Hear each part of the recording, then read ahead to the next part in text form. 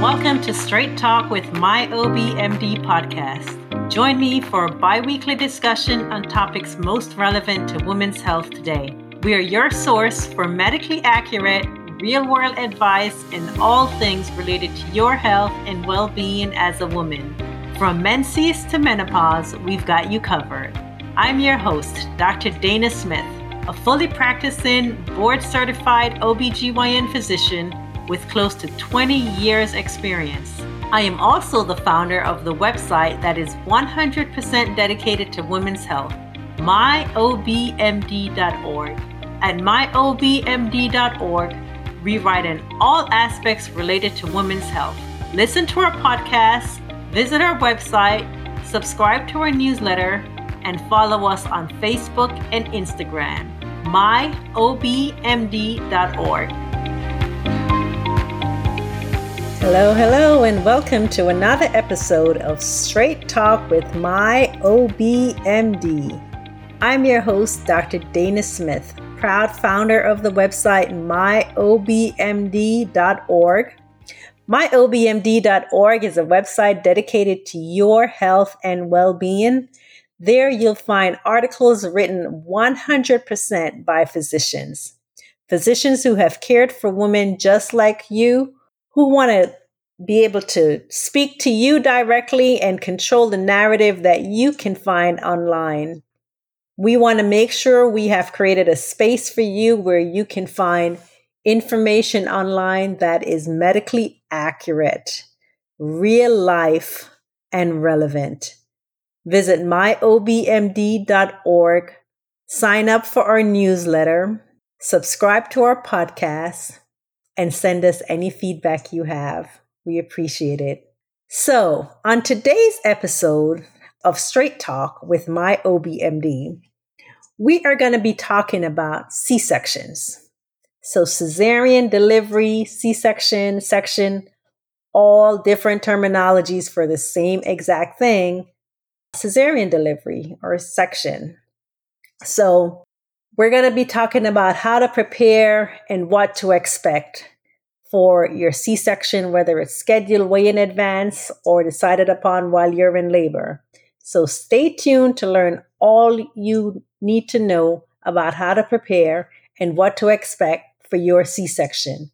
Welcome back to myObMD, Straight Talk with myObMD. I'm your host, Dr. Dayna Smith. I am a board-certified, fully practicing OBGYN physician. I am so pumped up to be in your ear today to talk to you about C-section, what to expect, and how to prepare. So let's first start by defining what is a cesarean section. So a C-section describes the way a baby is delivered. A baby can be delivered one of two ways. Babies are birthed through either the birth canal, which is through the vagina, or through an incision in your abdomen, which is called a C-section. We know that vaginal deliveries are a safer way of delivering your baby. You lose less blood, you recover faster. However, there are times when a C-section will be recommended. Your doctor may say to you, hey, I recommend a C-section for whatever the reason may be. And that's something that you would need to give some consideration to. According to the CDC, 32% of births in the U.S. are delivered by cesarean sections. So that has been pretty steady over the last decade or so. It has been about a third.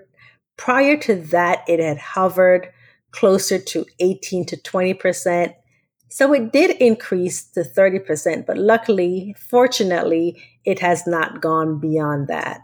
The first C-section you undergo is generally referred to as a primary C-section, meaning that is the very first time you're having a C-section.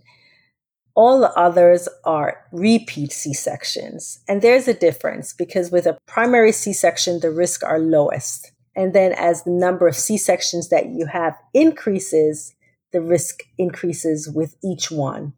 So the risk for your first C-section is always going to be the lowest risk. The risk for your third, fourth, and fifth, it keeps going up. Each time you have another C-section, another pelvic or uterine surgery, the risk increases.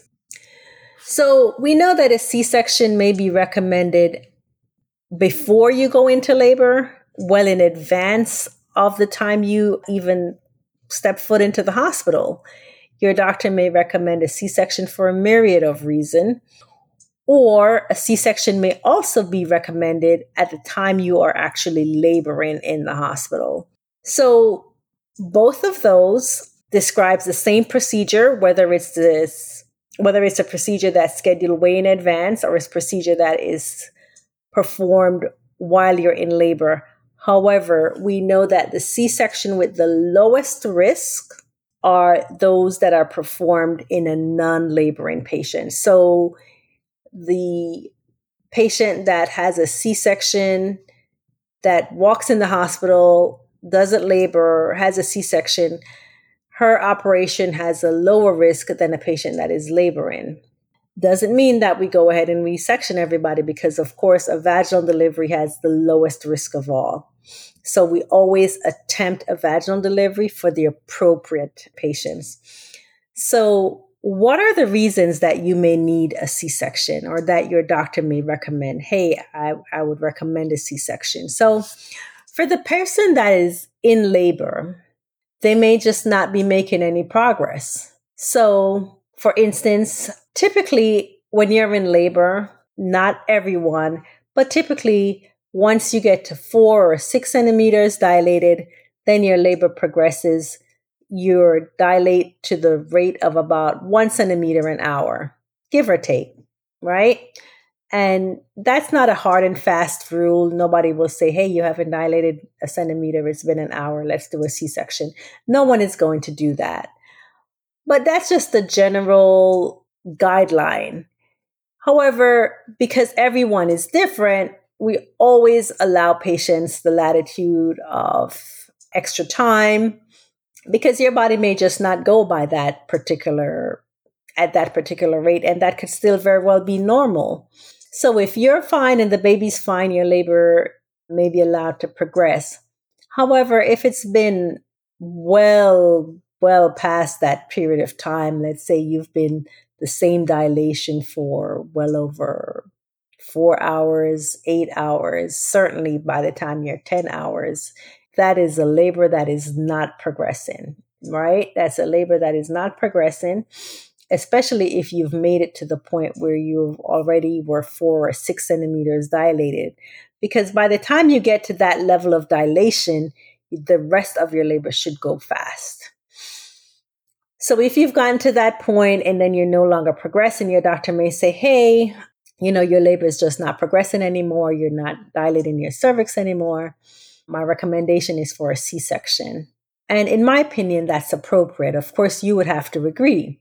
Another situation where you may have a failure to progress is if you are completely dilated, you're 10 centimeters dilated, you're pushing and pushing and pushing, and the baby is not coming down.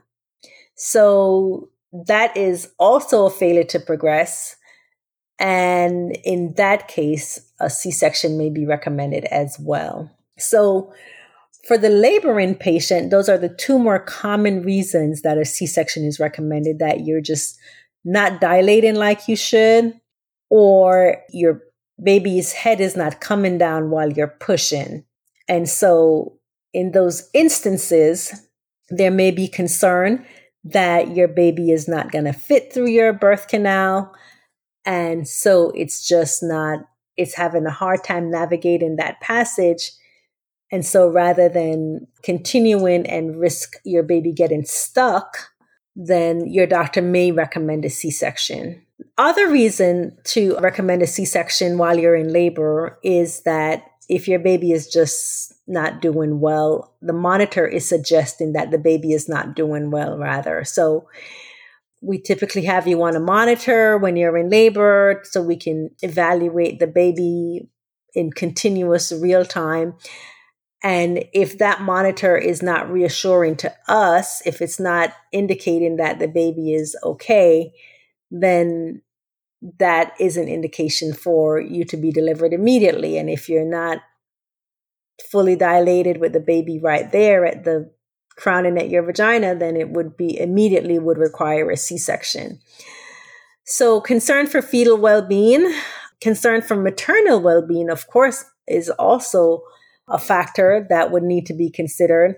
So if for some reason you are not doing well, and that most commonly happens if you have conditions such as preeclampsia, where your blood pressure may be quite high, and we are concerned that continuing your pregnancy will risk your blood pressures becoming just dangerously high.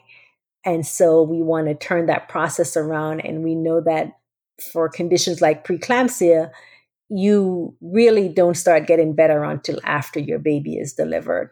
And so if there is concern for your well-being, then C-section may be recommended. Other conditions that we have a concern for your well-being are things such as bleeding. If you're hemorrhaging, then that, of course, needs to be dealt with immediately to avoid severe anemia and everything that goes along with that.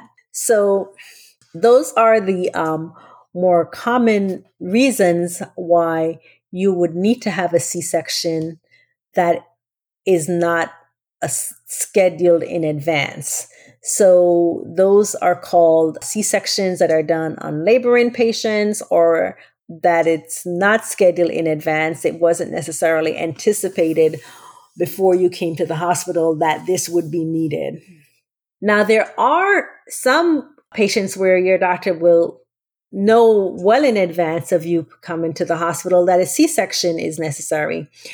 So more common reasons for that includes a breech baby. So if your baby is breech, and by breech, it means that the head is not the presenting part. So the head is not the closest part of the baby to the vagina. It may be the feet, it may be the buttocks, it may be one leg.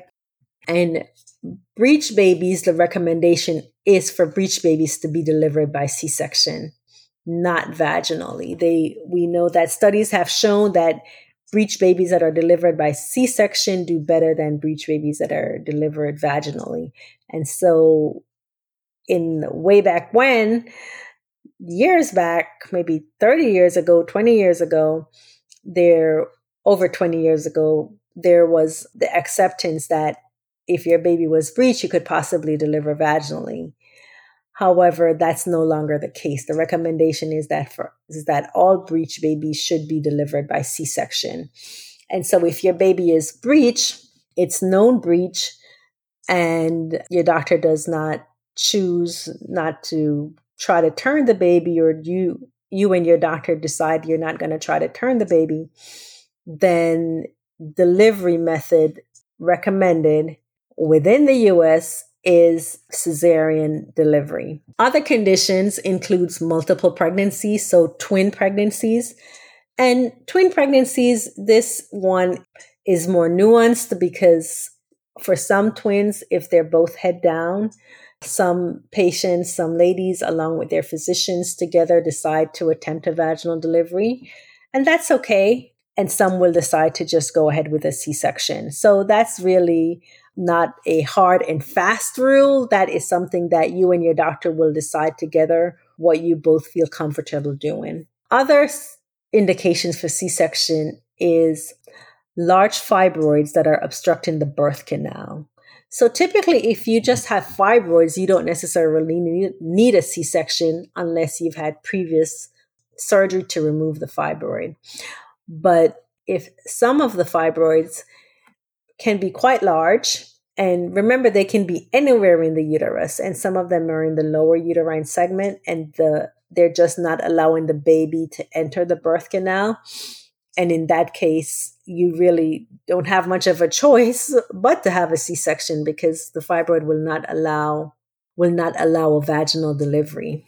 Infection, if there is any infection, especially in mom, and we're worried that the baby may be infected, It's not always necessary that you will need a C-section right away, but if your labor is not progressing and there's concern that the baby's well-being may be compromised by this infection, then your doctor may recommend a C-section. Another common reason for a C-section recommendation is that if we feel that your baby is large, if your baby is feeling like it's weighing more than the average weight, or if your baby is weighing more than the average weight and you are diabetic, then a recommendation may be made for cesarean delivery. The reason why patients with diabetes and large babies, the reason why they tend to have a higher rate of C-section, because we know that pound for pound, even though a baby may have the same weight, for a baby of a diabetic mom, they have something called plethora, meaning that they just have a really robust, they're really bulky. And so they're more, and their shoulder to shoulder diameter can be wide. And so they are at a higher risk of getting stuck. And so the big baby in a non-diabetic may have an easier time traversing the birth canal than a big baby in a diabetic patient. And so for that reason, large babies, especially large babies in diabetic pregnancies, more often a C-section is recommended. If you have any issues with your placenta, so for instance, if your placenta is the first thing that's coming through the vagina, that's called a placenta previa, then the only safe way to deliver the baby is by a C-section. Other placental issues include something called placental abruption, where the placenta actually breaks off from the wall of the uterus, and that's a surgical emergency requiring an emergency C-section. Now, there are certain medical conditions, especially some cardiac conditions, where it is not recommended that a patient push, because when you're trying to push your baby out, there's some stress that can be placed on the heart.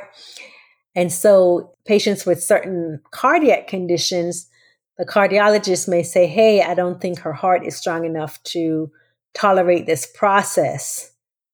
So in that case, a delivery by C-section would be recommended.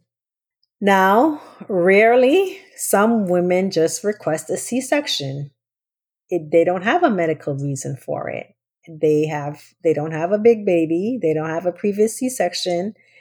They don't have any cardiac conditions that doesn't allow them to labor.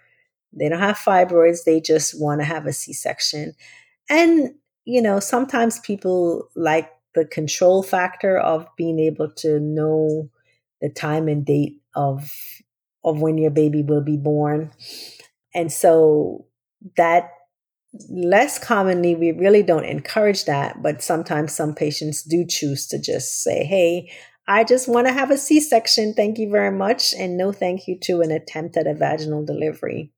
So those are some of the conditions that may exist that may prompt your doctor to recommend a C-section. So when should the C-section be scheduled? So for the patients that are not laboring, the C-section, for instance, is planned in advance of labor. There's the question of, okay, when will you have your baby, right? So in most cases, your doctor will try their best to have you deliver as close to 39 weeks as possible. 39 weeks, that's the magic number, right? 39 weeks we know that your baby's born at that time. They tend to do very, very well after birth. They don't require a lot of support from the neonatology team. They are able to be vigorous at birth, and they are less likely to require admission to the NICU, which is the neonatal ICU, or basically the ICU for babies. And so we try as much as we can to push that delivery as close to 39 weeks. However, there are times when this may not be the wise thing to do. and you may need to have your baby prior to that point. So, for instance, if you have high blood pressure, preeclampsia, chronic hypertension, gestational hypertension, any of the high blood pressure issues in pregnancy, then we know that for those pregnancies, we do not recommend delivery at 39 weeks. We recommend delivery prior to that, 38 weeks or sooner, more commonly 38 weeks, possibly 37. So, depending on what's going on, your doctor may choose to time your delivery at 39 weeks or before 39 weeks. There are a few patients that go after 39, that have their scheduled C-section after 39 weeks. Not a lot, but a few. These are the few patients that may go past 39 weeks. So if you've had a previous C-section and you want to have a vaginal delivery, and your doctor says to you, hey, it's okay to try to have the baby vaginally, but we are going to be hands off. We want your body to go into labor on its own because we know that the risk to you are less if your body does it on its own rather than us giving you medicines to try to push your body. And so for those patients, you may see those patients may go past 39 weeks because they're waiting for their bodies to go into labor. However, usually once you get to 40 weeks, certainly by 41 weeks, which is a week past your due date, then a C-section would be recommended. So I just want to pause and point out that 40 weeks of pregnancy reflects you're 40 weeks pregnant on your due date. Okay? You're 40 weeks pregnant on your due date. Your full term, actually, the full term period is not just a date. Full term is anywhere from 3 weeks before your due date. Starting at 3 weeks before your due date, you are then full term. So I just wanted to take a minute to point that out. So let's say you are scheduled for a C-section, or even if you're not scheduled for a C-section, you're just scheduled to have a baby, right? Well, both of these scenarios require you to prepare for a possible C-section. The one in which you know you have the advantage of knowing that you'll have a C-section. And then for the patient that is anticipating a vaginal delivery, then there's always the possibility of needing a C-section because we just don't know what will happen in labor. I mean, some patients, they come and you have a very short labor course and your baby looks beautiful the whole time and everything goes super, and others may not be that fortunate. And so we just really, it's hard to predict who will have what experience. And so it really does behoove us to prepare everyone for that possibility. So what are some of the things that we can do if your doctor has scheduled you for a C-section in advance of your labor? So one of the most important things that to do is to correct any anemia, right? And when you're pregnant, you're gonna be anemic. Okay? I don't know anyone that's pregnant that is not anemic. Now, the degree of anemia will vary. Most pregnant patients will have a hemoglobin that's about 10. Normal hemoglobin levels, normal blood hemoglobin means blood count levels. Normal blood count levels are about 12. Most pregnant women have about 10, somewhere between 10 and 12, usually, or somewhere between 10 and 11, rather. Very rarely I've seen 12. And so that is mild anemia. It does still need to be corrected, okay? Because you want to get your blood count as close to normal as possible. If your blood count is even lower than the 10, then even more critical need to have your iron replacements done so that your blood count will rise appropriately. And so you'll be better prepared for your C-section. The reason why this is so important is because we know that C-sections are associated with a greater degree of blood loss. So vaginal deliveries, you have less blood loss than C-sections inherently. So we want to make sure that your blood count is as close to normal as possible To give you a little leeway, so let's say you lose a moderate amount of blood. If you're already starting off quite anemic, you're going to get to a critical level very fast. But if you're starting off at a close to normal blood count, then you're going to have to lose a lot of more blood before you get to critical level. And so we always recommend getting your blood count as high up to as close to normal as possible if you know that you are going to be having a C-section, or even if you don't have a C-section plan, it's just a good idea to have your blood count as close to normal as possible. The other thing you can do to help prepare for your C-section is to sign an informed consent. An informed consent is a consent where you and your doctor have a discussion about the procedure. So your doctor would talk to you about a C-section. They will go over all the risk associated with it. What are the benefits? What are the alternatives? And you would have a conversation about what all that entails, what your recovery will look like. And once that has been completed and all your questions are answered, at that point, you may sign a consent. That's called an informed consent because you've been informed of the procedure and all the associated risk, benefits, and alternatives prior to signing. And so that is an important aspect of how to prepare for your C-section, to make sure you have had that conversation to have an informed consent decision made. More immediately prior to the C-section, you should not eat or drink anything for 8 hours. So typically, most C-sections are performed no sooner than 7 or 8 a.m. And so in those cases, we ask that you not eat anything after midnight. Depending on how early it is, you may be asked not to eat anything past 10 or 11 p.m. If you take medicines, you can take your medicines with sips of water. But in general, we ask that you not eat or drink. It's important to follow this guideline and this recommendation of not eating or drinking, because in pregnancy, it takes a very long time for you to digest your food because your uterus has your stomach pushed up. It just takes a longer time for the food to flow through the stomach, as well as the small intestines and large intestines. And so anything that you eat, it tends to sit in your stomach for a longer time than if you weren't pregnant. During surgery, sometimes you start to vomit and you don't want to vomit and have that food. You throw it up, it comes up to your throat and goes right back down to your lungs. That's called an aspiration. We don't want that because your lungs become very angry when you do that. So we definitely do not want that, but certainly not eating or drinking for at least 8 hours prior to surgery is wise. Okay. The night before your surgery, make sure you get a good night's rest. Make sure you get a good night's rest, because most ladies after surgery, they're exhausted and you still are going to have to recover.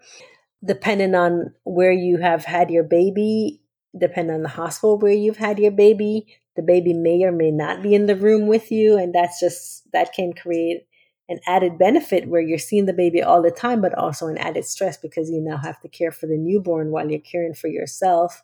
And so it's just wise to just kind of to take a rest, to get a good night's rest before your surgery. The other recommendations are do not shave for 1 week. So for 1 week, we ask that you not shave the hair along the pubic area. When you come to the hospital, that area is going to be shaved. The nurse is going to shave that area. When you shave it, it can cause little nicks in the skin. And so that will put you at an increased risk of infection. And so it's better to wait. We use the surgical clippers when you arrive to the hospital to remove the hair so the hair won't be in the way of the incision. Now, some hospitals provide you with something called a surgical prep. And that is where you may have a cleaning device that they ask you to shower with before you come to the hospital, just to keep your skin nice and clean to reduce the risk of infection. And then one of the most important ways you can prepare for your C-section is by relaxing. Take nice deep breaths, relax. Just surround yourself with a lot of positivity. so that you'll be able to meet your baby in the best mindset possible. Okay, now, what should you expect on the day of your C-section? So again, I'm talking to the patient that scheduled C-section. So you're coming to the hospital, no labor is anticipated. And for in that case, when you come to the hospital, usually you're greeted by one of the staff members, you provide your ID and so forth, and your nurse will introduce herself and start your IV. That's one of the first things that we do is start your IV, because now that you're in the hospital, we need to have access to your veins in case we need to give you something intravenous. And so you're greeted by your member of the staff and then by your nurse. Your nurse will draw blood work and place the baby on the monitor. One of the other things that is done in that morning in preparation for your C-section is that the nurse will give you something to drink. It's called Bicitra. It's a white substance, and that will just neutralize your stomach acid. And that's just to help with not just with your comfort, but also to help prevent aspiration, to help prevent the acid reflux from coming up and going into your lungs. So you would have signed your informed consent. You would have spoken with your surgeon. Depending on your medical risk, your doctor may recommend you speak with the anesthesiologist before the day of surgery. And of course, that's certainly okay. And those are the main things to consider when you have a scheduled C-section. For the C-section that's the C-section that's decided upon while you're in labor, it's a little bit different. It's a little bit different because you've been laboring, and so the risks are just ever so slightly elevated. The preparation that you would have made in advance, such as correcting your anemia, will still be helpful to you even in this scenario, because of course, again, the closer to normal your blood count is, the longer and harder it will take for your blood count to get to a critical level requiring a blood transfusion. So let's move on. Now that we've talked about what happens in advance of the surgery before you go to the hospital on the day of surgery. Now let's say you're taken to the operating room. So let's say you're taken to the operating room, and what happens there. So most ladies have not been in the operating room unless they've had surgery, right? So in the operating room, you'll get walked to the operating room, whether your nurse will escort you there by foot or you get wheeled there in a wheelchair or on a stretcher. You go to the operating room and you'll see that there's a bed sitting in the middle of the room. That's your spot, right? And typically the anesthesiologist is already there along with any member of the anesthesiologist team. And they will, before they do anything, they'll have you identify yourself to make sure that we have the correct patient and we're all in agreement on what is about to happen. So that's called a surgical pause. So that happens initially. Then you're placed in a position where the anesthesia will administer your medicine. And typically that medicine is called a spinal. For you, it's very similar to what happens with an epidural, because you're sitting up, they're poking your back, and the medicine numbs you from the waist down. So you're going to experience the same thing that you would for an epidural, but with a spinal, the spinal is more dense. You feel even less than you would with an epidural. And the spinal doesn't last as long as an epidural because, of course, with an epidural, when you're laboring, we don't know how long you'll need it for. So there's a tube that's placed where medicine continuously goes through. With a spinal, it lasts for just a few hours because we know, of course, now you're about to have your baby. Once that's done, you're laid down. Once you've received the medicine in your back to numb you from the waist down, then we lay you down right away. We put a little tilt on your right side, which just to help to make sure the baby stays well oxygenated and you stay also well oxygenated, because when you lay flat on your back, you can compress a large vein, which can cause some issues, right, with circulation. And so you're tilted a little bit. The tilt is placed under your right, okay? And then a catheter is placed in your in your bladder to help drain your bladder. And that's very important. That helps to prevent any bladder injury from occurring during your C-section. And then once that's finished, then you're secured. You're kind of place a little straps around you, your legs, your arms, and then clean your tummy off really well. Then the surgical team, the surgeon assistant will scrub, will clean their hands really well. We all come in and get you ready for your C-section. And then you have another surgical pause. So another timeout is performed where you're identifying yourself again, what we're about to do, and all of that good stuff. And then your surgery starts. So what to expect during your surgery. So during surgery, you're going to feel like your surgeon's hands on you. You're going to feel some pressure from that, but you should not feel pain. Prior to starting, we always do a pinch, what we call a pinch test, where we pinch your tummy with a really sharp instrument to make sure you don't feel it. If you do not feel it, that means your anesthesia is working, and that tells us we can proceed safely. If you feel it, then anesthesiologist will have to give you more medicine, will make some adjustments to make sure that you are numb enough that you will not feel the pain from the C-section. But keep in mind, you're going to still feel some pressure. You're going to feel you may feel some touching sensation, but not pain. You may become nauseated, especially with the spinal. It drops your blood pressure sometimes, and that causes you to have nausea. So you may get nauseated, you may vomit. They're prepared for that if that happens, and they'll give you medicine to treat that. Once it gets to the point where your baby is born, your partner may be allowed to stand up, take pictures, depending on where you deliver and what's going on, how well your baby is. We may lower the drapes so that you can actually see the baby. Okay. So that's not always possible, but if your baby is healthy and you're doing well, then sometimes, we do that. It's nice, and you're able to see the baby fresh out of the womb. But then the baby goes over to the warmer, where they have a team that's taking care of the baby there, and will assess the baby and make sure the baby, whatever support the baby needs, would be provided. So there is a type of C-section called an emergency C-section, or a stat C-section. And so let's talk about that real briefly, right? So a stat C-section just means that an emergency exists where, in order to deal with that emergency, you need to be delivered right away. That emergency may exist with you or the baby, either one. Okay. And so some of the conditions that may create those emergencies, for instance, there are signs of fetal distress. Okay. And that may be worrisome. So depending on the degree of distress, we may say, hey, we need to just go ahead and deliver you right away.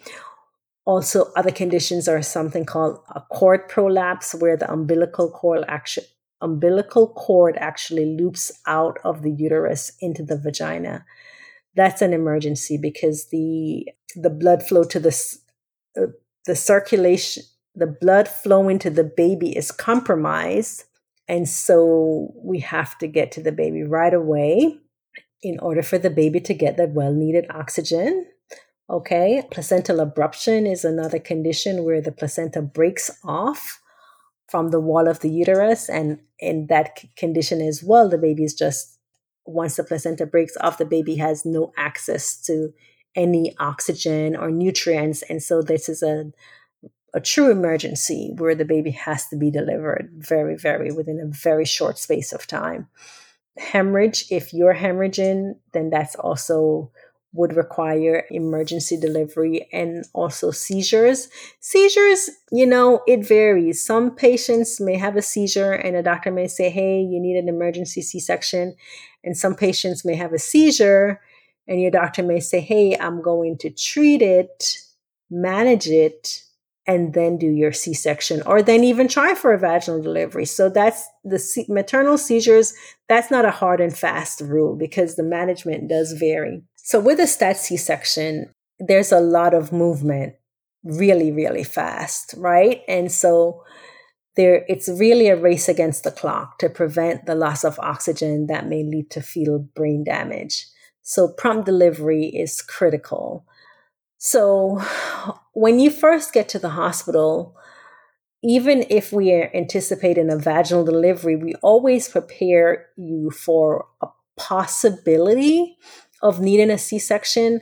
So we always ask that you sign a C-section consent on admission. The reason being, if you have a dire emergency, that is not the time to sit down and discuss pros, cons, risk, benefits, and alternatives of a C-section. We would not be counseling you adequately in a crisis situation, and you would not be hearing us adequately in a crisis situation. And so we always have that discussion prior to that and ask that you sign a consent for a C-section in case it is needed urgently, emergently. That portion is already taken care of because we cannot do it without your consent. That is a requirement. Now, if it's truly emergency, sometimes if you do not already have an epidural, you may have to be put to sleep. And that's called general anesthesia. We try not to do general anesthesia for C-sections for several reasons. One, it's just a more dangerous, more risk to you to have a general anesthesia because your throat is really kind of have a lot of fluid collecting around there, and it's more difficult. The other reason is that you're not awake for the birth of your baby. So we really do try not to do general anesthesia. However, another one of those howevers, however, if there are times when it really is necessary, whether to save your life or your baby's life. And so while we don't do this often, at times we will need to provide general anesthesia and do an emergency birth by C-section. Unfortunately, when you have general anesthesia, when you've received general anesthesia and you're sleeping, then your support person will not be allowed in the operating room. So you and your partner will see your baby in the recovery room. So that is what happens with emergency C-sections, also called stat C-sections. So what happens after the C-section is completed? So for the baby is assessed and they'll determine if the baby will go to normal nursery or the ICU for babies. And a big component of that is whether the baby is term, full term, or preterm. More often, preterm babies will need to go to the ICU for babies. It's very, very rare that they don't need to go to the ICU for babies. But term babies, more often than not, will go to normal nursery. Your team is going to monitor you very diligently. Like every 5 minutes, they'll check your temperature, your blood pressure, make sure you're making urine. They'll monitor your vaginal bleeding. They'll check your pain level. So you're going to be having very, very close monitoring immediately after surgery. Your nurse will intermittently massage the uterus to make sure your bleeding is not excessive. And as your anesthesia starts to wear off, assuming you had a spinal or an epidural, the sensation will gradually return to your feet and then move upward. So that will happen. Don't be surprised that at the speed of your recovery, because most patients that have had a C-section, they recover pretty fast. You'll be allowed to eat in most cases. And once you have sensation back in your legs and your legs can support the weight of your body, you'll be able to walk, whether to the bathroom or not, or you may still have the catheter in place. Or your doctor may just allow you to rest overnight or rest for a few hours before kind of getting you up out of bed. So it really does vary. Now, the next day, on day 1, after you've had the C-section, that's kind of you have to start recovering. So your catheter is out, so you have to go to the bathroom on your own.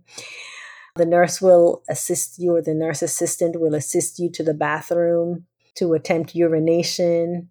Depending on the type of incision you have, the dressing may or may not be removed. Your pain medicines are going to be switched from IV to pills. So there's a lot of transition that happens during that time. They may give you a breathing tool to use to help you take deep breaths. So by one day after your C-section, your recovery has kicked up a notch. Anticipate being in the hospital for anywhere from 2 to 4 days after you've had your C-section, and then you go home, barring any complications. If there are complications, then your hospitalization may be extended. So once you go home, it would be really nice for you to have help at home, because having had major surgery and taking care of a newborn are just difficult tasks. One of those tasks are already difficult, and then you kind of put the two together, even more challenging, right? So you want to try to get as much support as you can at home.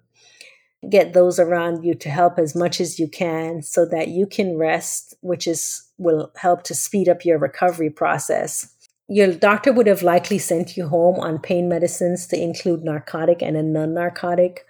Most narcotics will make you sleepy, right? So most patients take the narcotics at night and the non-narcotics during the daytime.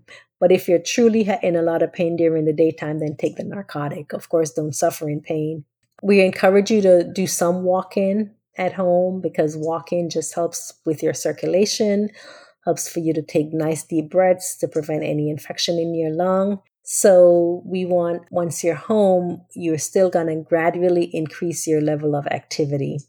We definitely ask that you do not do any heavy lifting at home, because when you lift heavy things, you don't realize it, but when you lift something heavy, we grunt, we go, and that actually puts pressure on your incision, and that may open up your incision.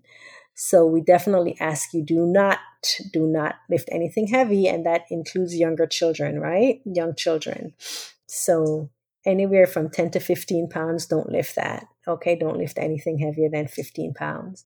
And for some patients, I recommend don't lift in anything more than 10 pounds, to be honest. So it all depends. Of course, while you're taking narcotics, you're under the influence of drugs, so you should not be driving. And also, when you're moving really slow, you shouldn't be driving, because it takes such a long time for you to turn your head to the side, from side to side, which is part of what we need to do while driving. So typically driving is, at least for the first 2 weeks, most patients should not be driving. As far as intercourse, whenever you feel ready, but not before your 6-week follow-up. So remember that surgical recovery is a process. So be patient with yourself. Don't get frustrated with your body. Just listen to your body. Be respectful of what it needs. Try to give it all that it needs. Accept help when offered. Ask for help when needed. And you'll do fine. So this is Dr. Dayna Smith. Thank you for listening to Straight Talk with myObMD podcast. Thank you for listening to another episode of Straight Talk with myObMD podcast. To learn more about this topic, visit our website at myobmd.org. Subscribe to our newsletter, follow us on Facebook and Instagram. I can't wait to spend more time with you on our next episode of Straight Talk with myObMD.